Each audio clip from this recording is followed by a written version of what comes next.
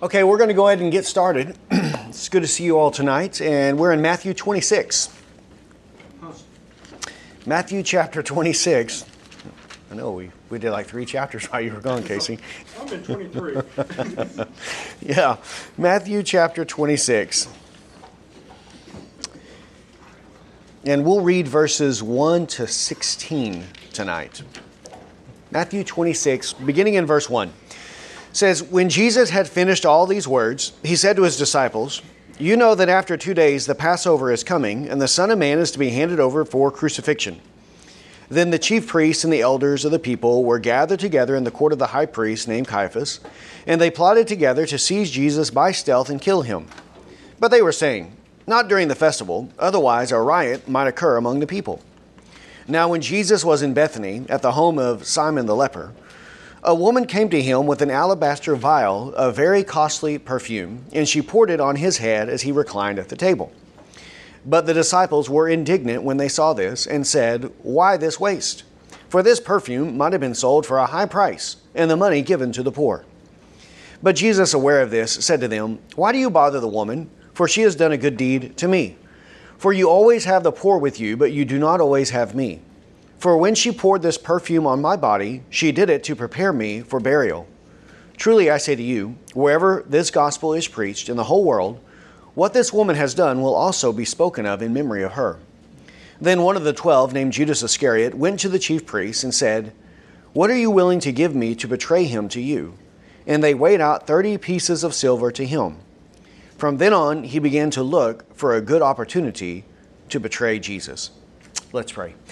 Heavenly Father, we thank you, Lord, for your most holy word that you've given to us. And Lord, we thank you that you have sent your only Son into the world, Lord, that we might live through him, and that he has come to die on the cross, Lord, for our sins and to be raised for our justification. And Lord, as we now enter into these passages, Lord, recounting to us the very crucifixion of Christ and his resurrection, Lord, may we not have any doubt, but rather have great confidence, Lord, in the veracity, Lord, the truthfulness of these accounts. Lord, knowing that those eyewitnesses were there who are testifying to these things, and we know that their testimony is true, and we know that they cannot lie, seeing that they were led by the Holy Spirit to write these things down for our benefit. So, Lord, as we study and we see these things, may we be reminded, Lord, of our own sin, and Lord, how it was our sin that put him there on the tree, and that he died because of what we had done, pierced for our transgressions. So, Lord, teach us this, and Lord, as we meditate and contemplate these things today, we pray that you would lead us and guide us into all truth, and it is in Christ's name that we pray. Amen. All right, well, the rest of the book of Matthew is taken up with the account of those events leading up to the death and the resurrection of Christ. Everything has been building to this point, and this is the final act or the seminal act in the life of Christ. He was born so that he might come and offer his life as a ransom for many, as a ransom for us, so that he might die on the cross for our sins and be raised for our justification.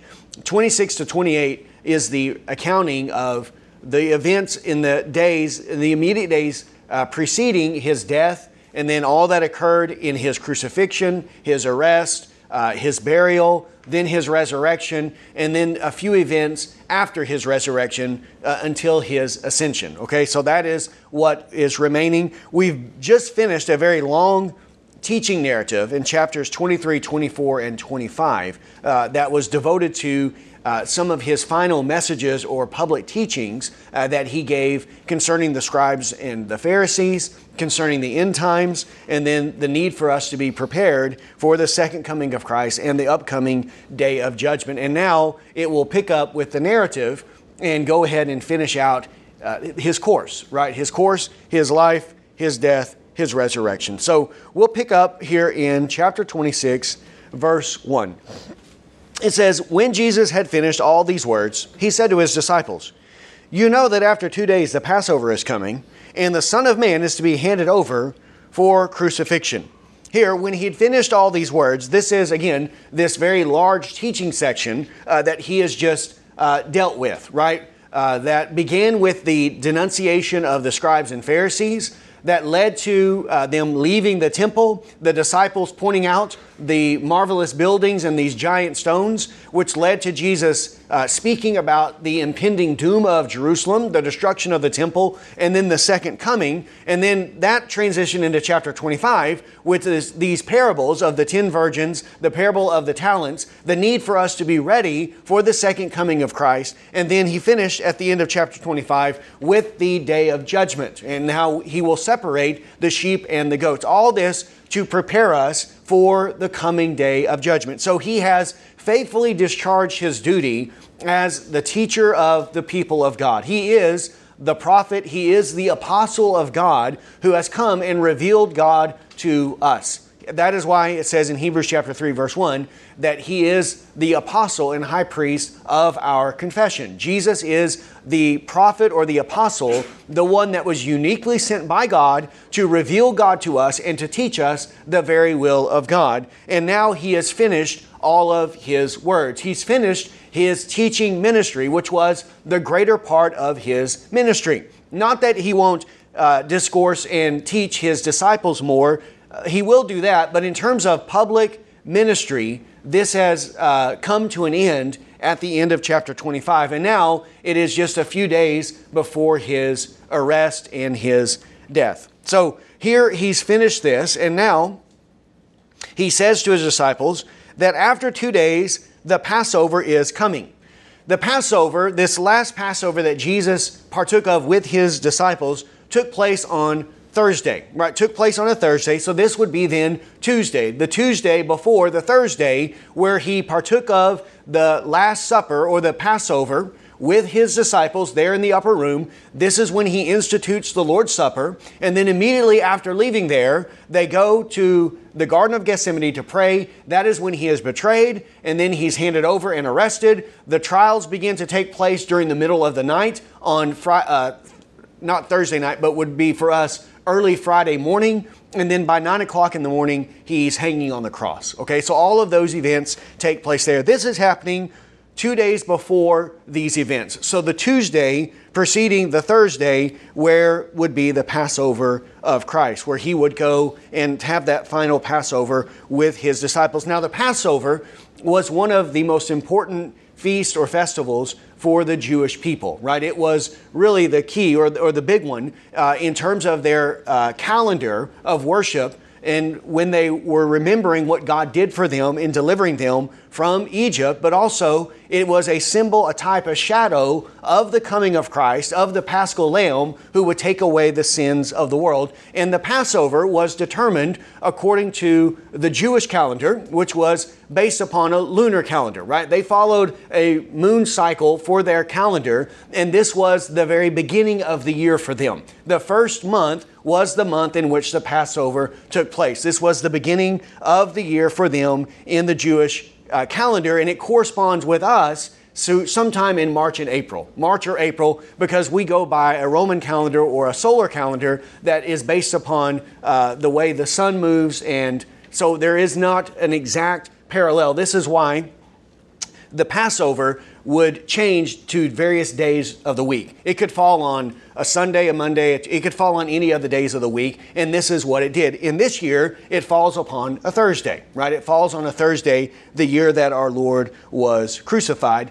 And then this is why for us with Easter, there is it moves around from time to time because it's being based upon the relationship, the proximity to the Passover, but then just in the Sunday that is in close proximity to those things. And actually, there was a council that determined this in terms of the church and the calendar of the church. When should the church celebrate the resurrection or celebrate Easter?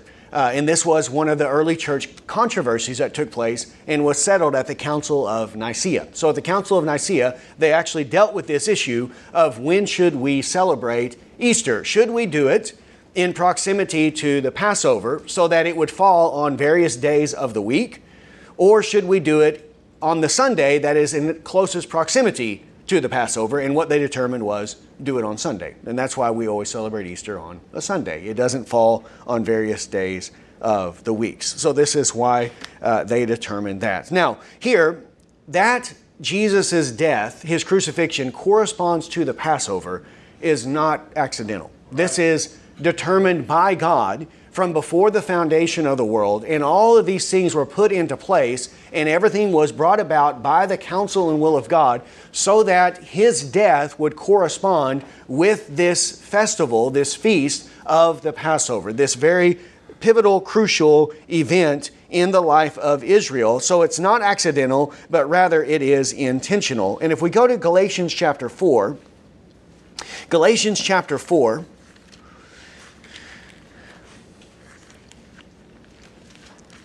and verse 14. Galatians chapter 4, verse 4. Sorry, not 14. Galatians 4:4. Says, "But when the fullness of time had come, God sent forth his Son, born of a woman, born under the law, so that he might redeem those who are under the law, so that we might receive the adoption as sons." When the fullness of time had come, right? When God's perfect timing, according to his wisdom and his counsel, had come, God sent forth his Son. God did not send forth his Son as soon as Adam committed sin in the Garden of Eden. Right? He did not come and take on human flesh at that point. Now, it was predicted that the seed of the woman would come, and that seed of the woman would bruise or would crush the head of the serpent. And that is a prediction, a prophecy of the coming of Christ. But he did not come into the world at that time. It would be another 4,000 years from Adam until Christ would enter into the world in the fullness of time. According to God's wisdom and according to God's foreordination, this is when Christ would take on human flesh, when the Son of God would come and dwell among men, taking on human flesh, and would be there with us, and then would die on the cross for our sins. But in between Adam and the coming of Christ, there were many things revealed through the prophets that were there to anticipate and prepare the people for the coming of Christ. And one of those things was the Passover. The Passover was given as a shadow and type of the coming of Christ. And so that his death would correspond to the Passover, again, is not accidental, because Jesus is our Passover lamb. And those Passover lambs were there to teach the people to put their hope in the ultimate Passover lamb, who would be the one to cover them from their sins and take all of our sins away. If we go back to Exodus chapter 12, Exodus 12, verses 1 to 51, the whole chapter is devoted to the establishment of the Passover and what it means, right? The teaching around it, how they are to keep it. And there was the Passover meal, but then also there was the Feast of Unleavened Bread that corresponded to it. So there was this feast that lasted for 7 days, a festival week, and then it began with the Passover. And then it took place throughout that week. And this was the beginning of the year for the Jewish people, right? For those under the Old Covenant. Exodus 12, verse 1. "Now the Lord said to Moses and Aaron in the land of Egypt, 'This month shall be the beginning of months for you. It is to be the first month of the year to you. Speak to all the congregation of Israel, saying, On the 10th of this month, they are each one to take a lamb for themselves, according to their father's household, a lamb for each household. Now, if the household is too small for a lamb, then he and his neighbor nearest to his house are to take one according to the number of persons in them, according to what each man should eat, you are to divide the lamb. Your lamb shall be an unblemished male, a year old. You may take it from the sheep or from the goats. You shall keep it until the 14th day of the same month. Then the whole assembly of the congregation of Israel is to kill it at twilight. Moreover, they shall take some of the blood and put it on the 2 doorposts and on the lintel of the houses in which they eat it. They shall eat the flesh that same night, roasted with fire, and they shall eat it with unleavened bread and bitter herbs. Do not eat any of it raw or boiled at all with water, but rather roasted with fire, both its head and its legs, along with its entrails. And you shall not leave any of it over until morning, but whatever is left of it until morning you shall burn with fire.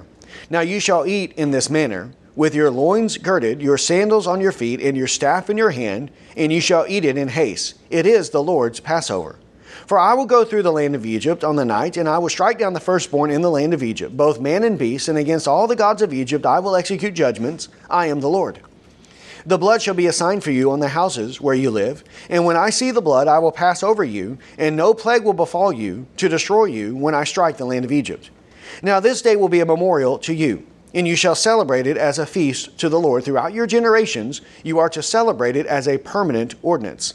7 days you shall eat unleavened bread, but on the first day you shall remove the leaven from your houses. For whoever eats anything leavened from the first day until the 7th day, that person shall be cut off from Israel. On the first day you shall have a holy assembly, and another holy assembly on the 7th day. No work at all shall be done on them, except what must be eaten by every person, that alone may be prepared by you. You shall also observe the feast of unleavened bread. For on this very day I brought your host out of the land of Egypt. Therefore you shall observe this day throughout your generations as a permanent ordinance. In the first month, on the 14th day of the month at evening, you shall eat unleavened bread until the 21st day of the month at evening. 7 days there shall be no leaven found in your house. For whoever eats what is leavened, that person shall be cut off from the congregation of Israel, whether he is an alien or a native of the land. You shall not eat anything leavened in all your dwellings, and you shall eat unleavened bread. Then Moses called for the elders of Israel and said to them, Go and take for yourselves lambs according to your families, and slay the Passover lamb. And you shall take a bunch of hyssop and dip it in blood, which is in the basin, and apply some of the blood that is in the basin to the lintel and the 2 doorposts. And none of you shall go outside the door of his house until morning. For the Lord will pass through to smite the Egyptians. And when he sees the blood of the lintel and of the 2 doorposts, the Lord will pass over the door, and will not allow the destroyer to come into your houses to smite you. And you shall observe this event as an ordinance for you and your children forever. When you enter the land which the Lord will give you, as he has promised, you shall observe this rite. And when your children say to you, What does this rite mean to you? You shall say, It is a Passover sacrifice to the Lord, who passed over the houses of the sons of Israel in Egypt when he smote the Egyptians but spared our homes. And the people bowed low and worshipped. Then the sons of Israel went and did just as the Lord had commanded Moses and Aaron, so they did. Now it came about at midnight that the Lord struck all the firstborn in the land of Egypt, from the firstborn of Pharaoh, who sat on his throne, to the firstborn of the captive, who was in the dungeon, and all the firstborn of cattle. And Pharaoh arose at midnight, he and all of his servants, and all the Egyptians, and there was a great cry in Egypt, for there was no home where there was not someone dead. Then he called for Moses and Aaron at night and said, Rise up, get out from among my people, both you and the sons of Israel. Go and worship the Lord as you have said. Take both your flocks and your herds as you have said. Go and bless me also. The Egyptians urged the people to send them out of the land in haste, for they said, We will all be dead. So the people took their dough before it was leavened, with their kneading bowls bound up in the clothes on their shoulders.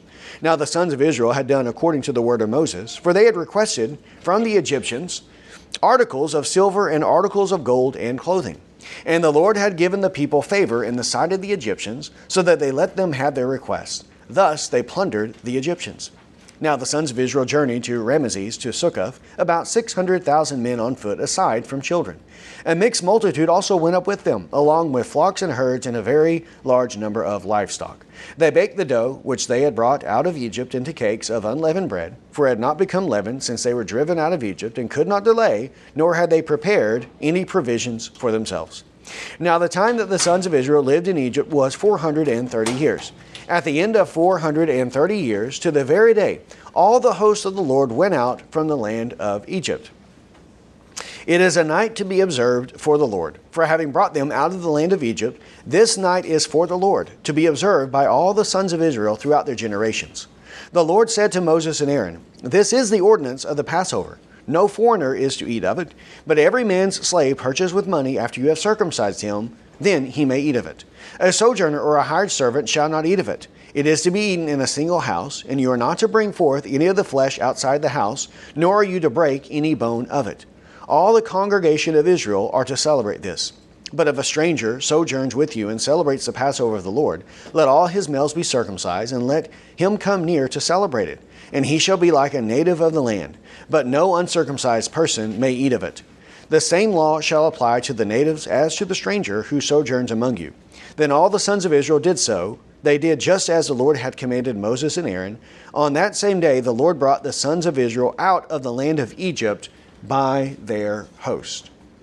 So here then is the establishment of this Passover, this first Passover, and how it was brought about by the Lord, right? The Lord is the one who established it, right? He is the one who gave it to them. Moses didn't invent it. Aaron didn't invent it. The people didn't invent it and say this would be a really good thing for us to do. God is the one who gave that to them. He's the one that gave to them the requirements, the prescriptions associated with this Passover meal, and then also the Feast of Unleavened Bread that accompanied it, right? That it would take place on the 14th day of the month until the 21st day of the month. And it was to be a memorial to them, both of their deliverance from Egypt, but also of what that symbolized, what it typified, which is the ultimate deliverance from the power of sin that would be accomplished through Christ, our Passover lamb. And this is why in John chapter 1, verse 29, and in other places in the New Testament, Jesus is referred to as the Lamb of God, or in one place he's even referred to as our Passover lamb. John chapter 1, verse 29. The next day he saw Jesus coming to him and said, "Behold, the Lamb of God who takes away the sins of the world." So here, when John the Baptist sees Christ, he declares that he is the Lamb of God who takes away the sins of the world. Also, 1 Corinthians chapter 5. 1 Corinthians 5, verses 6 to 8.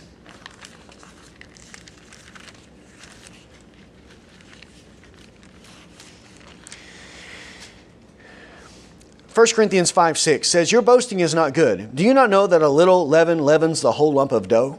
Clean out the old leaven so that you may be a new lump, just as you are in fact unleavened.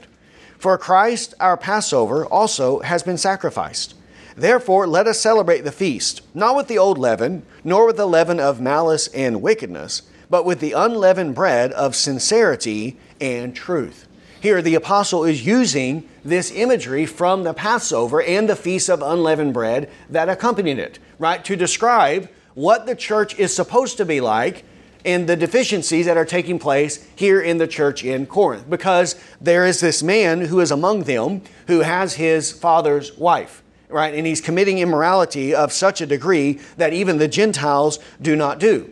Well, the Feast of Unleavened Bread was to teach the people to not practice sin, right? That's what needs to be leavened out of us. That's what needs to be removed. And instead of sin, there should be sincerity and truth. The unleavened bread that they ate was to represent sincerity and truth, and the leavened bread, or the leaven, was a representation of sin and the need to be cleansed of our sin and to have the unleavened bread of sincerity and truth. And how is that brought about? Well, by Christ our Passover lamb, who is sacrificed for us. Just as they killed the lambs, right, and put the blood over the doorpost and the lintel, and so the destroyer did not come and kill their firstborn because their homes were covered by this blood. So when Christ's blood covers us, then God will not destroy us on the day of judgment, but will pass over us and we will enter into the kingdom of God. But those who are not covered by the blood of Christ, just as the Egyptians, their homes will be struck and they will die in their sins and be cast into the lake of fire. Also, this lamb was, or the goat, it could be one or the other, was a year old, a male that was unblemished, representing Christ. A year-old lamb or male is in its strength, in its prime. So Christ also was in his strength or in his prime when he was about 30 to 33 years of age, whenever he was offered up, in the prime of life, also unblemished, in that Christ had no sin. And then he was killed. Not a bone of his was broken. That did not happen, just as they were not to break their bones. And then they were to roast it in fire, symbolizing that Christ underwent the eternal punishment of hell fire. This is what we deserve because of our sin, and this is what Christ took for himself. This is what happened to him as our Passover lamb. He endured the wrath of God, which if it comes upon a person is the eternal fires of hell. So Christ was roasted in that sense on the cross where he died, and the lamb was completely consumed and burned up. That in that Christ was able to consume and completely satisfy and quench the very wrath of God. And in these ways, there is this symbolism in what Christ has done for us and what was taking place there in the Passover. Also in Revelation chapter 5, verses 6 to 10, and then chapter 13, verse 8. Here, Jesus, in even his glorified state, is still referred to as a lamb. Revelation 5, verse 6 says, "And I saw between the throne with 4 living creatures and the elders a lamb standing as if slain, having 7 horns and 7 eyes, which are the 7 spirits of God, sent out into all the earth. And he came and took the book out of the right hand of him who sat on the throne. And when he had taken the book, the 4 living creatures and the 24 elders fell down before the Lamb, each one holding a harp and golden bowls full of incense, which are the prayers of the saints. And they sang a new song, saying, Worthy are you to take the book and break its seals, for you were slain, and purchased for God with your blood men from every tribe and tongue and people and nation, and you have made them to be a kingdom and priests to our God, and they will reign upon the earth." Here, when he looks there between the throne and the elders, he sees a lamb standing as if slain. And this is the same lamb that John spoke of in John 1:21, the Lamb of God who takes away the sins of the world. Then Revelation 13 verse 8. "And all who dwell on the earth will worship him, everyone whose name has not been written from the foundation of the world in the book of life of the Lamb who has been slain."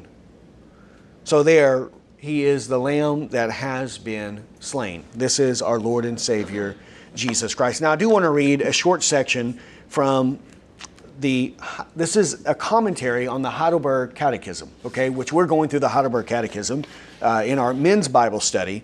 And in this commentary, written by the architect of that catechism, he has a section on what was the design of the Passover. What was the purpose of the Passover? And I want to read it briefly to you.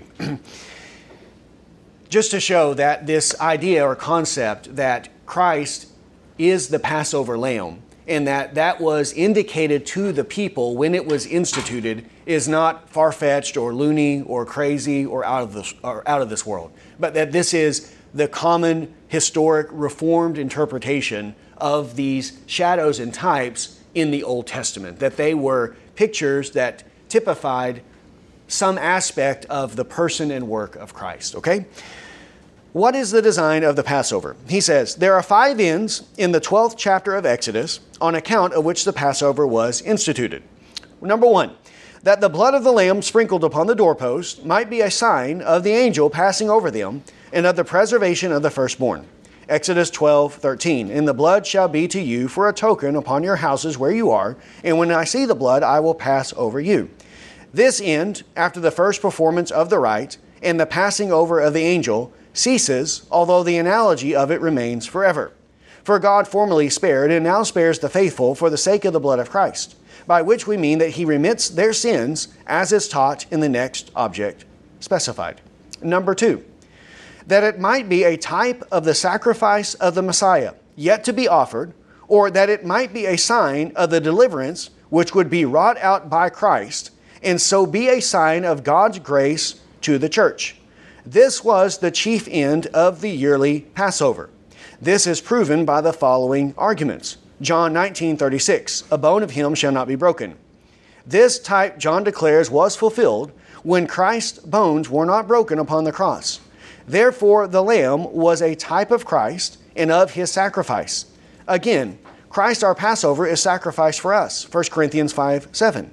The paschal lamb, therefore, signified Christ, and the sacrificing of it signified the sacrificing of Christ. Again, the church understood the significance of other sacrifices, that they were types of the sacrifice of the Messiah.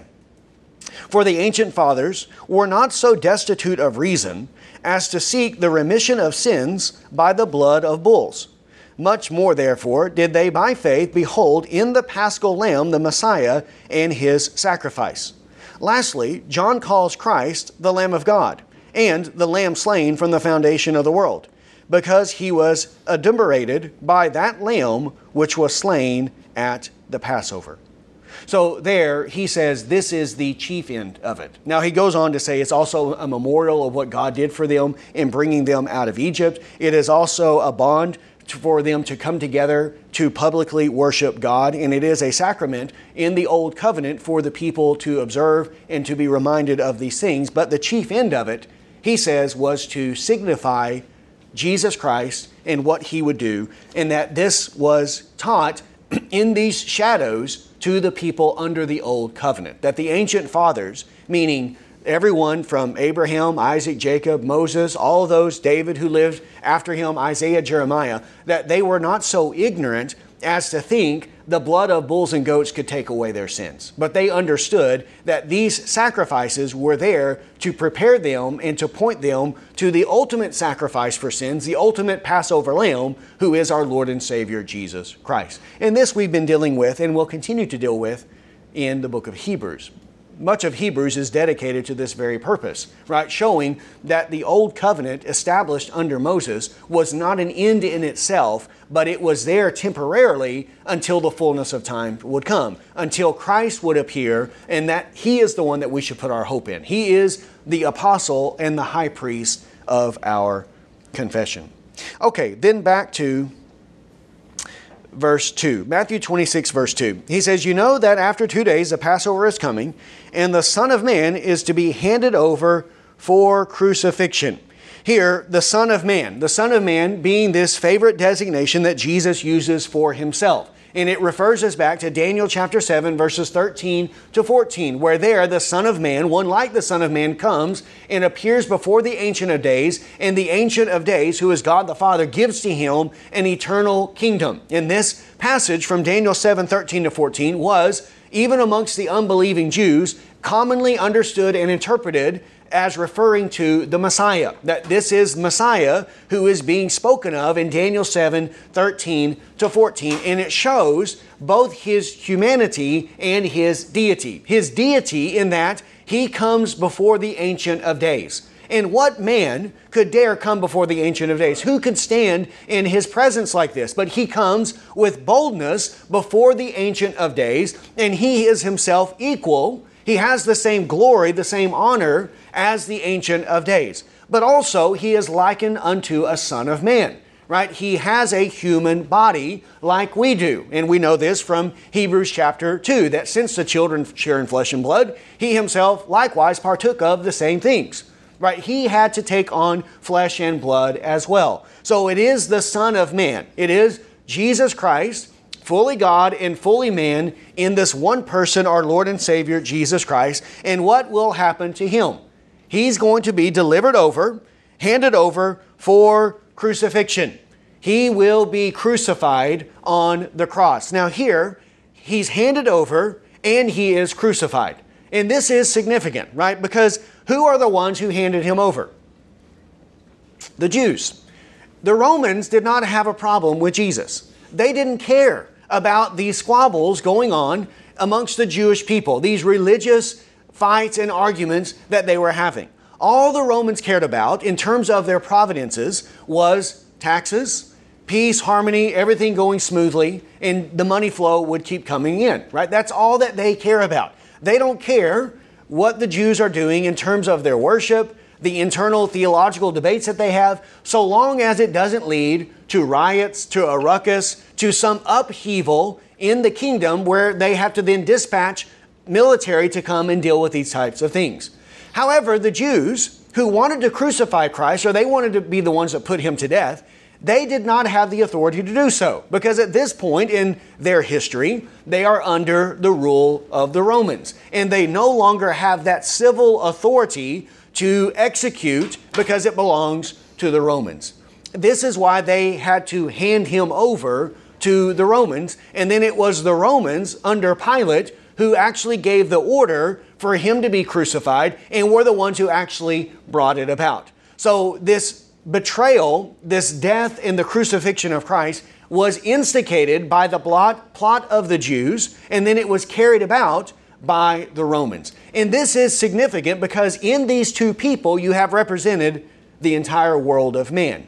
both Jews and Gentiles coming together with common hatred for the Son of God, right? To put to death the King of glory, and it is an emblem of what this present world is like under sin. It doesn't matter if you are a Jew or if you are a Gentile. So long as the person's heart is unregenerate, they all hate God.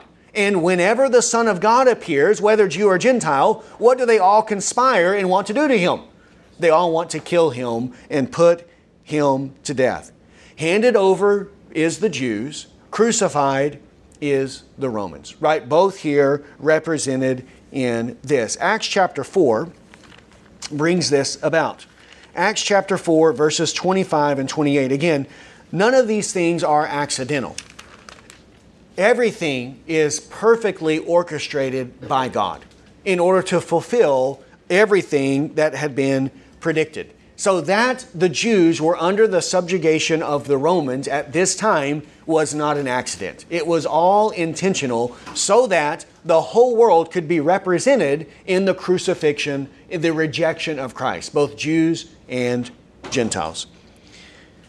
Acts 4:25 says, "Who, by the Holy Spirit, through the mouth of our father David, your servant, said, Why did the Gentiles rage, and the peoples devise futile things?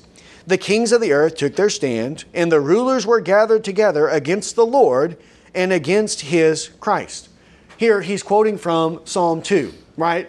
Psalm 2, why are the nations raging? Here the interpretation is the Gentiles. Why are the Gentiles raging and the peoples devising futile things? The peoples are referring to both Jews and Gentiles. They are the ones devising these futile things. The kings of the earth and the rulers are gathered together against the Lord and against His anointed one. Now, who is he talking about? 27, "For truly in the city there were gathered together against your holy servant Jesus, whom you anointed, both Herod and Pontius Pilate, along with the Gentiles and the people of Israel, to do whatever your hand and your purpose predestined to occur." The fulfillment of Psalm 2 required that this rejection of the Lord and His anointed one would be an affair brought about by both Jews and Gentiles, by the nations, right? By the peoples. And here the Romans are the representatives of the nations or the Gentiles, and the Jews are, of course, the Jews. So that you have the whole world gathering together against the Lord and against His anointed, seeking to stop Christ from becoming king.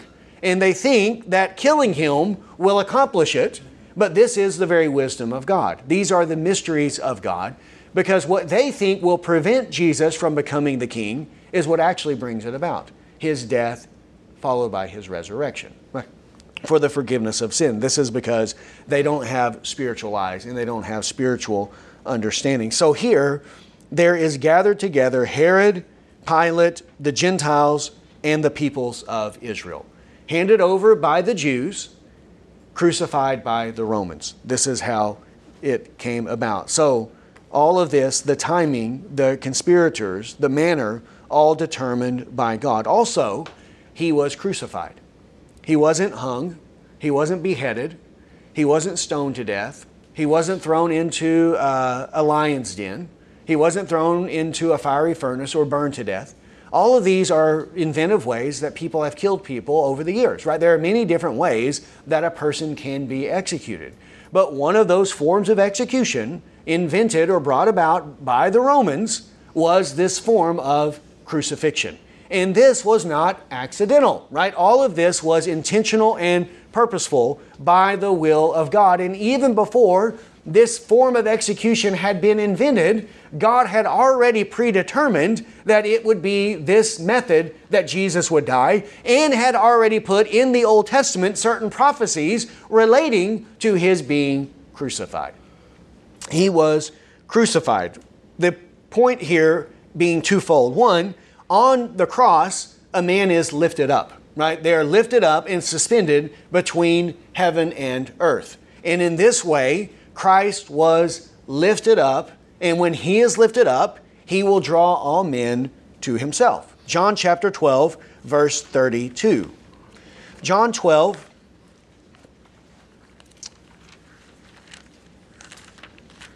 and verse 32. Says, I, if I am lifted up from the earth, will draw all men to myself. But he was saying this to indicate the kind of death by which he was to die. And that death is death of crucifixion.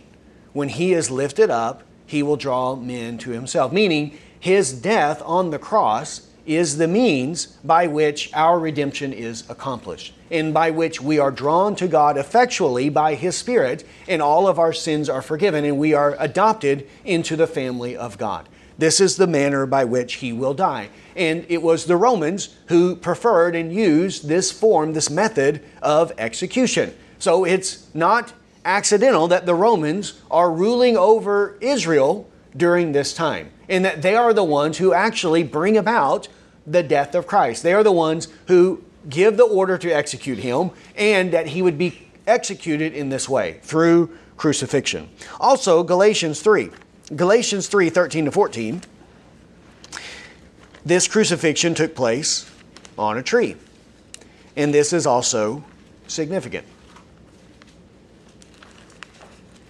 Galatians 3, verses 13 to 14.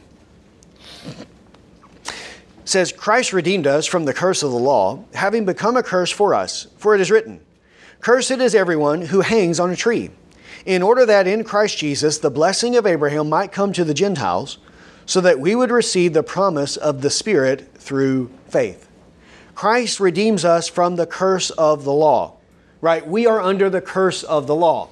The day that you eat of it, you shall surely die. The soul who sins shall surely die. This is the curse of the law. The law requires in us, from the covenant God established with Adam at creation, perfect obedience. The reward for obedience is eternal life. The curse for disobedience is eternal death. That we are under the curse of God and will be the accursed ones. This is what we read last week in Matthew 25. Those on His left, He says, Depart from me, you accursed ones. Meaning, you are under the curse of God because of your disobedience. Because of your sin, this curse is upon you. Well, Christ redeems us from this curse by becoming a curse for us. So that instead of us having the curse on ourselves, and having the penalty, the punishment that is due to that curse, Christ takes it upon Himself. He becomes a curse for us. And then this curse that He came under was signified in the manner of His death. Because God in the Old Testament attached a special curse to those who were hanged from trees. Cursed is everyone who is hanged from a tree. This type of horrible death, filled with such suffering, such brutality, was an indication that this person was under the curse of God. And Christ redeemed us from the curse by becoming the curse for us. And that curse was seen in His hanging on a tree, which was His cross. And then as a result, the blessing of Abraham comes to the Gentiles, which is the Spirit of Christ. So, all of these things happening are intentional. Nothing is accidental. All of it foreordained by God, brought about according to the counsel of His own will. Then verse 3. Then the chief priests and elders of the people were gathered together in the court of the high priest named Caiaphas. And they plotted together to seize Jesus by stealth and kill Him. But they were saying, Not during the festival. Otherwise a riot might occur among the people. Here, the religious leaders, these are the ones who are gathered together in the court of the high priest, and they're the ones plotting together on how it is that they're going to bring about this dastardly deed, of killing the very Son of God. The chief priest, the elders of the people, the ones who are supposed to lead the people to worship God, into the will of God, into the things of God, and yet here they are the ones who are the chief instigators of His crucifixion, of this rejection of Christ. which will ultimately end in the judgment of God coming upon them and the people of Israel, right? Because of what it is that they had done. So though they possessed the oracles of God, they were so blind and had strayed so far from the truth that in the name of God, they put to death the Son of God. They actually seek to overthrow everything that God is doing, right? According to their own perceptions. Now, according to God's will, they're doing exactly what God wants them to do. But according to their own plans and motives and what is going on in their mind, they're seeking to thwart God. They are fulfilling Psalm 2. They're raging against Christ and they're raging against the Lord, saying, let us burst their bonds, right? We don't want Him as our King. We do not want Him ruling and reigning over us. John 16 verse 2 predicts that this will happen. Not only did it happen to Christ, but it'll even happen to us as well. John chapter 16 verse 2, that it is possible for someone to have such a corruption in their mind concerning God and concerning truth that in the name of God, they are actually opposing God. John 16, 1 and 2, these things I have spoken to you so that you may be kept from stumbling. They will make you outcasts from the synagogue, but an hour is coming for everyone who kills you to think that he's offering service to God. These things they will do because they have not known the Father or me. Here, he's speaking of the Jews again. They're going to throw them out of synagogues, and they're going to think that in killing the apostles, they're actually offering a service to God. This is how corrupt. And the reason they do this is because they don't know God. Right. And they don't know His Christ. How can we know the Father apart from the Son? It's impossible. So they have a corrupt understanding of God the Father, one that is apart from God the Son. And because of this, they put to death the Son of God. And because of this, they will put to death His apostles. But they're doing it in the name of God. Right, in this false zeal. They have a zeal for God, it says in Romans chapter 11, but not according to what? No. Not according to knowledge, right? They're ignorant of the righteousness of God and they're seeking to establish their own. Actually, that's Romans chapter 10. So they have zeal, but they have no knowledge. And when men have zeal without knowledge, it's misguided zeal. And that zeal will lead them even to do these types of things. No doubt, the chief priests, the elders of the people were very zealous for the things of God. But what they were zealous for was not truly the things of God. They were a synagogue of Satan, a temple of Satan. This is what they are doing. And these are the leaders of the people, right? Who were the experts in the Bible, in the law, in these types of things. So this is not good. And it shows you how deplorable was the condition of the people. Here, they're plotting together to seize Jesus by stealth and kill Him. They want to seize Him and they want to kill Him, but they want to do it secretly, by stealth, okay? Because they're afraid of the people. They've already indicated this earlier, that they're afraid to do anything to Him because the people hold Him as a prophet. And then if they do this, they're afraid that people are going to revolt against them and that there's going to be a big riot and an insurrection in the city. And then if that happens, the Romans might come and take their place away. So they're afraid of this. They don't fear God, but they fear men and they fear losing their position. That's what they're concerned about. So they determined not during the festival. Otherwise, a riot might occur among the people. The people, when they come to these festivals, one, there is an influx of people into the city. So many people come into the city, so there's larger crowds. And also, they're worked up. There's a lot of zeal. They're thinking about these things. And there are going to be many people there who are followers of Christ, who have seen His miracles, who have seen all the various things that He has done, and who hold Him as a prophet. So their intention is to take Him by stealth and kill Him, but not during the festival. Let's wait till after the festival. But who overrides their intention? God does, because it's going to happen right in the middle of it, right? According to the will of God. That's what God wants to happen. He's going to override their so-called free will, right? So their free will is to kill Him afterwards, but God's free will says, no, we're going to do it during the festival. And God's will always triumphs over the will of man. Right. Verse 6. Now, when Jesus was in Bethany, at the home of Simon the leper, a woman came to him with an alabaster vial of very costly perfume, and she poured it on his head as he reclined at the table. Here, during this time, he's going to Jerusalem during the days, and then also going to Bethany, which is about 2 miles away, and this is where he's staying during the evenings, okay? And here in Bethany, he's at the home of Simon the leper. He's also, at this time, Lazarus, Martha, and Mary are here in this place as well. But here, at this point, he's at the home of Simon the leper. Simon the leper being Simon, who at one point was a leper and was healed by Christ. And he's there in his home, reclining there, fellowshipping with them, being refreshed. Simon is showing hospitality to Christ. This woman comes in with an alabaster vial of very costly perfume, and she pours it on his head as he reclined at the table.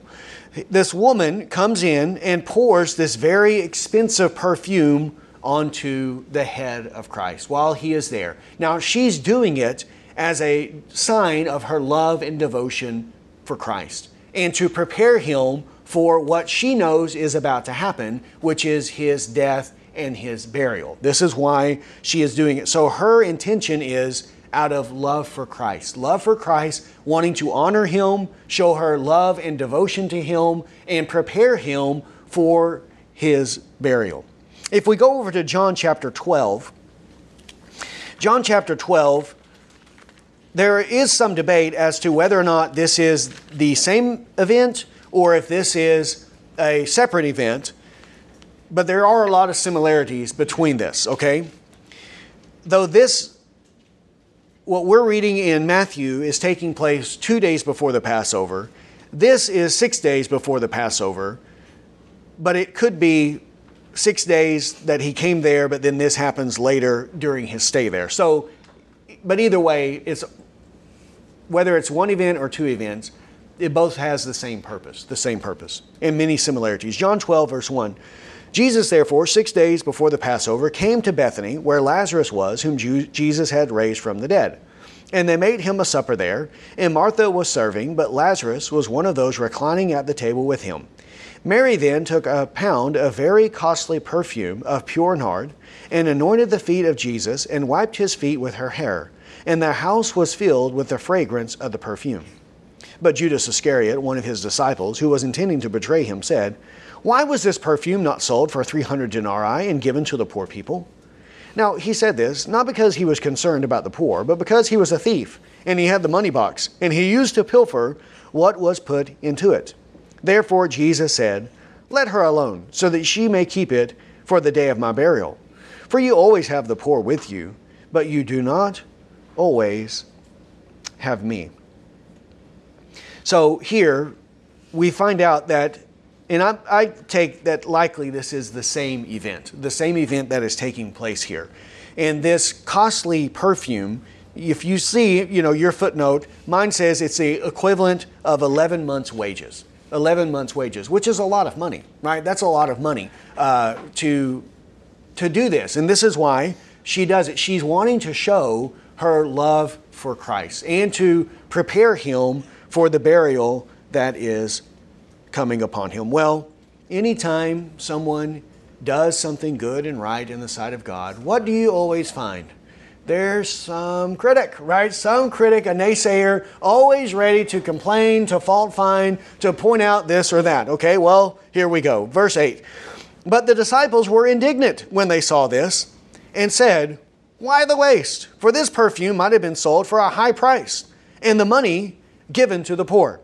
In John's version of this, it's Judas Iscariot who is saying this. Here, it is applied to all of the disciples. And the, again, likely solution to that is that Judas is the chief instigator. He is the one who is bringing this complaint up, and then the other disciples are joining him in this complaint. Now, why is Judas bringing it up, according to John chapter 12?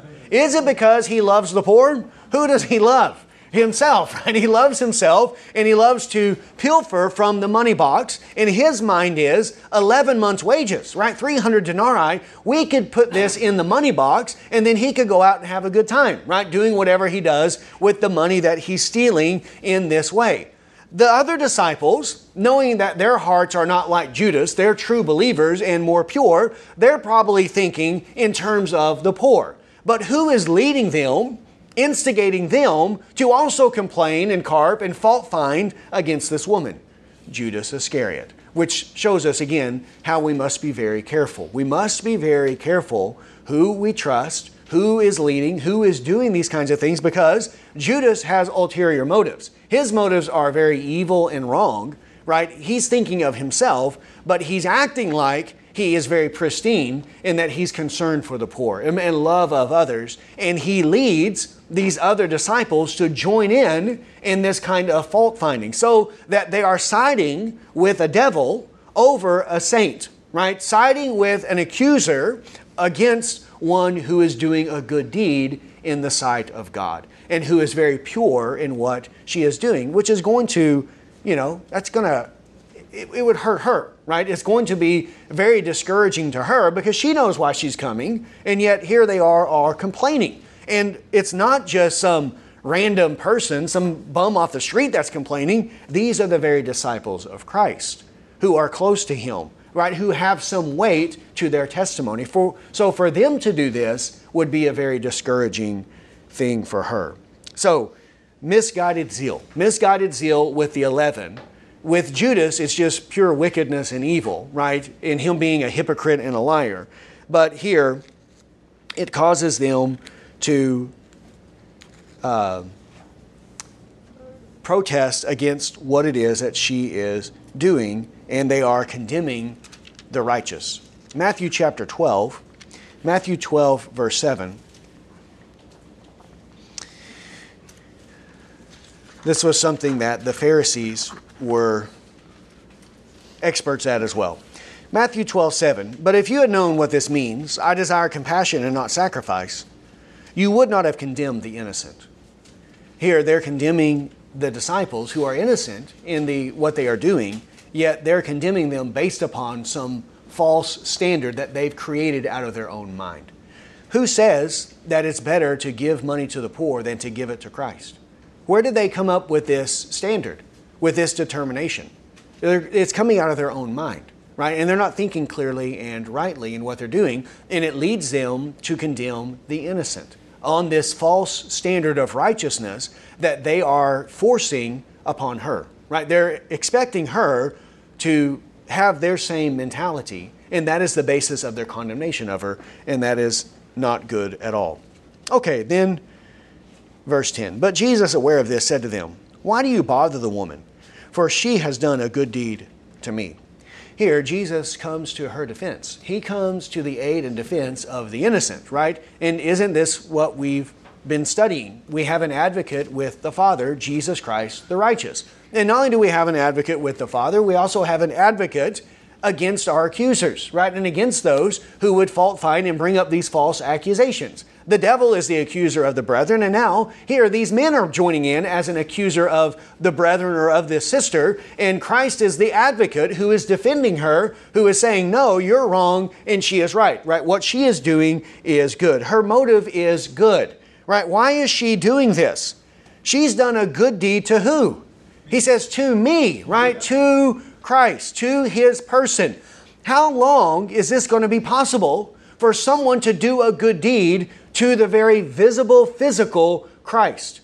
Well, a couple of days, right? A couple of days, and He's going to die and be resurrected. Now, He'll be with them 40 days after that, but there's not much time for her to do something to the actual person of Christ before His death and resurrection. And her actions are approved by Christ. She is sincere in her love for Him. She wants to honor Him, and yet she's being criticized by the disciples. So He says, leave her alone. She wants to do a good deed for me. And then He says, you always have the poor with you, but you do not always have me. There is a place to give to the poor, but there's also a place to honor Christ. And what she's doing is good, right? It's not one or the other. There is a place for both of these types of things. And what she is doing should not be looked down upon, because there is another option by which people may expend their money or their resources that is also good and justified in the sight of Christ. The poor, he says, you're always going to have. There's always opportunity to help and to give to the poor. Because as long as we are on this earth, there will always be poor people. This is the way it is going to be. Deuteronomy 15, verse 11 tells us so.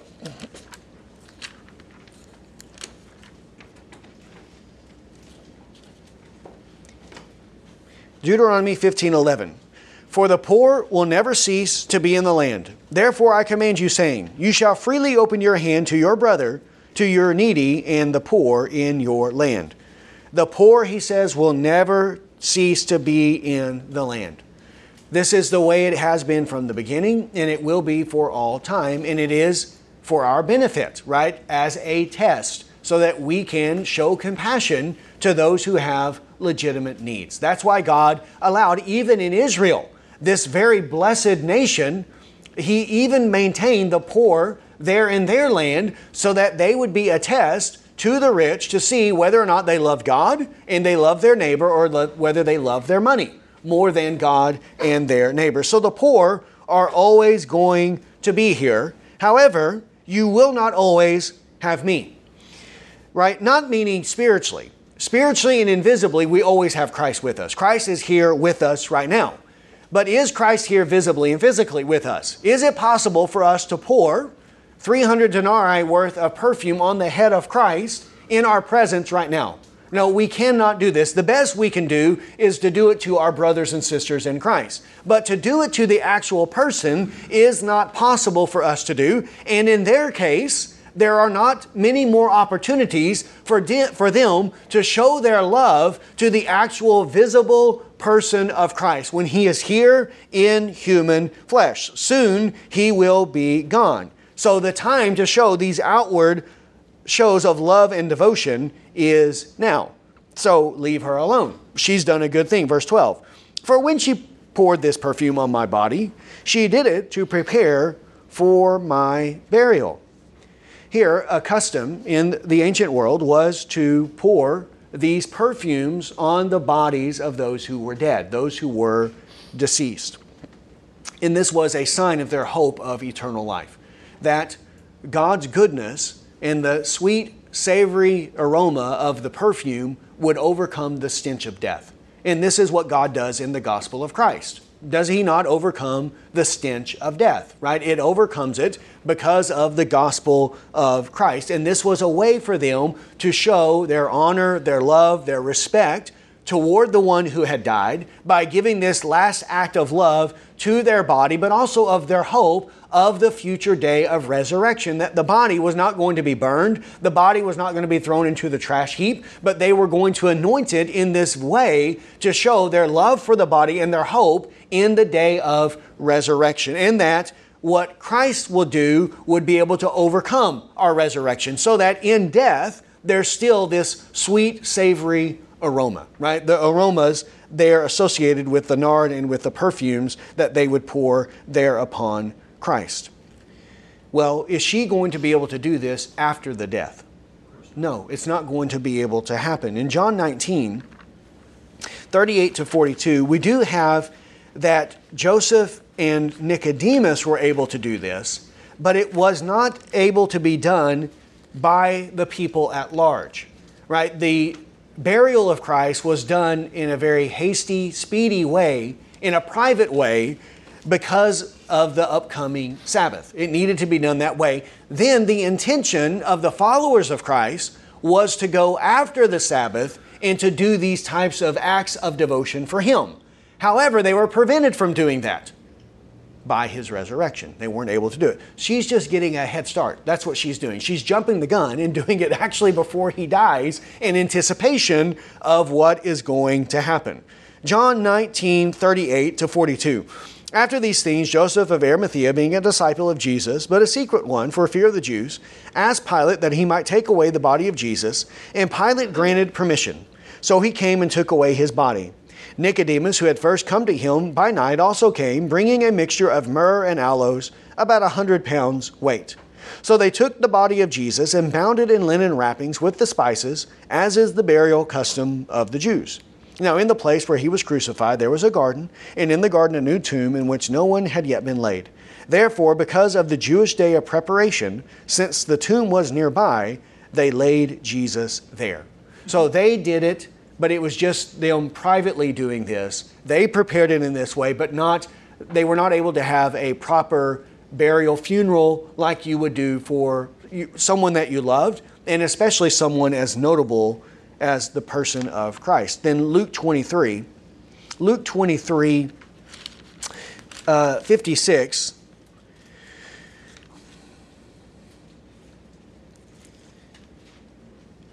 Actually, verse 54 says, "It was the preparation day, and the Sabbath was about to begin. Now the women who had come with him out of Galilee followed, and saw the tomb and how his body was laid. And they returned and prepared spices and perfumes, and on the Sabbath they rested according to the commandment. But on the first day of the week, at early dawn, they came to the tomb, bringing the spices which they had prepared." So here, these women, because the Sabbath day is approaching, it's the day of preparation, and their Sabbath begins at sundown, they were not able to go and do these things. So they saw where the body was laid. They went and prepared these things so that as soon as the Sabbath was over, on Sunday morning at early dawn, they could immediately go and do this honoring of Christ. And that's what they intended to do, right? They went to the tomb with the spices to honor Christ in this way. But then when they got there, he was gone, right? He was gone. So she here, by a special movement of the Holy Spirit, is doing this in anticipation of his coming death and as a sign of her love and her devotion of Christ. Then verse 13, "Truly I say to you, wherever this gospel is preached in the whole world, what this woman has done will also be spoken of in memory of her." Initially, she was criticized for what she did, but he says from now on, wherever the gospel is preached in the whole world, she will be remembered and she will be praised for what she has done. There will be a remembrance of this deed. And here we are 2,000 years later, and who are we talking about?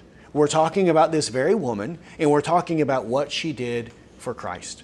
And this is a testimony to us that the memory of the righteous will never be forsaken, that it will never be forgotten, that her person and what she has done will be remembered forever, because heaven and earth will pass away, but my word will never pass away. And though our names are not recorded in Scripture and our deeds are not recorded in Scripture, yet who sees them and who will bring them to light? God made hers open and obvious to everyone and has inscripturated it so that we are now even talking about it here on the other side of the world 2,000 years later.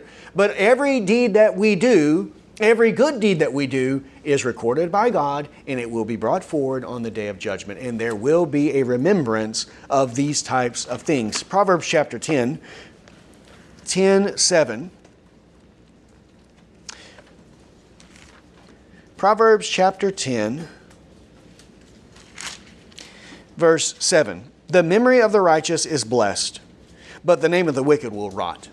The memory of the righteous is blessed. And here, this woman's memory is blessed, right? We're blessing her. We're praising her tonight, honoring her because of what she did for Christ. And that's good and right for us to do so, both with her, but also with those examples that God raises up in our midst as well, right? Even after they expire and are dead and gone from us, to remember them and have this memory of the righteous who were among us. Then verse 14 to 16, "Then one of the 12, named Judas Iscariot, went to the chief priests and said, 'What are you willing to give me to betray him to you?' And they weighed out 30 pieces of silver to him. From then on, he began looking for a good opportunity to betray Christ." That is the other side of Proverbs 10:7, right? The memory of the wicked will rot. And here is a very wicked, evil man, one of the most notorious wicked people in the history of the world. Right? There is a reason why you do not find many people naming their children Judas Iscariot. Right? Just the same as you don't find many children named Hitler or Adolf over in Germany these days. Right? There are certain names attached with people in history that are so despicable, deplorable, that it becomes known as this type of evil person. The same as we don't name our daughters Jezebel because of the attachment to that very wicked woman. Well, Judas Iscariot, one of the 12, right? One of his 12 is the one who betrayed Christ. And notice, he went to them. They didn't come to him and entice him to do this. He went to them seeking to do it. And why did he do it? For what reason? For filthy gain, for money. Right? What will a man give in exchange for his soul? Well, what did Judas give in exchange for his soul? He got 30 pieces of silver. And did he even get to enjoy that 30 pieces of silver? No. His conscience tormented him so much that he threw it back into the temple, and then he went and hanged himself there and died a miserable death, deserving of such a wicked man, and then was cast into the lake of fire. He's one of the 12. Now notice here, it's one of the 12. It's not 11 of the 12 that betray Christ, but only one of the 12. One of them was a devil, and he was so from the very beginning, right? Jesus knew who belonged to him and who did not belong to him. In John chapter 6, verses 70 to 71, John 6,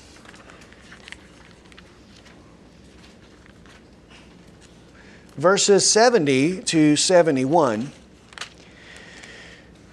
says, Jesus answered them, Did I myself not choose you, the 12, and yet one of you is a devil?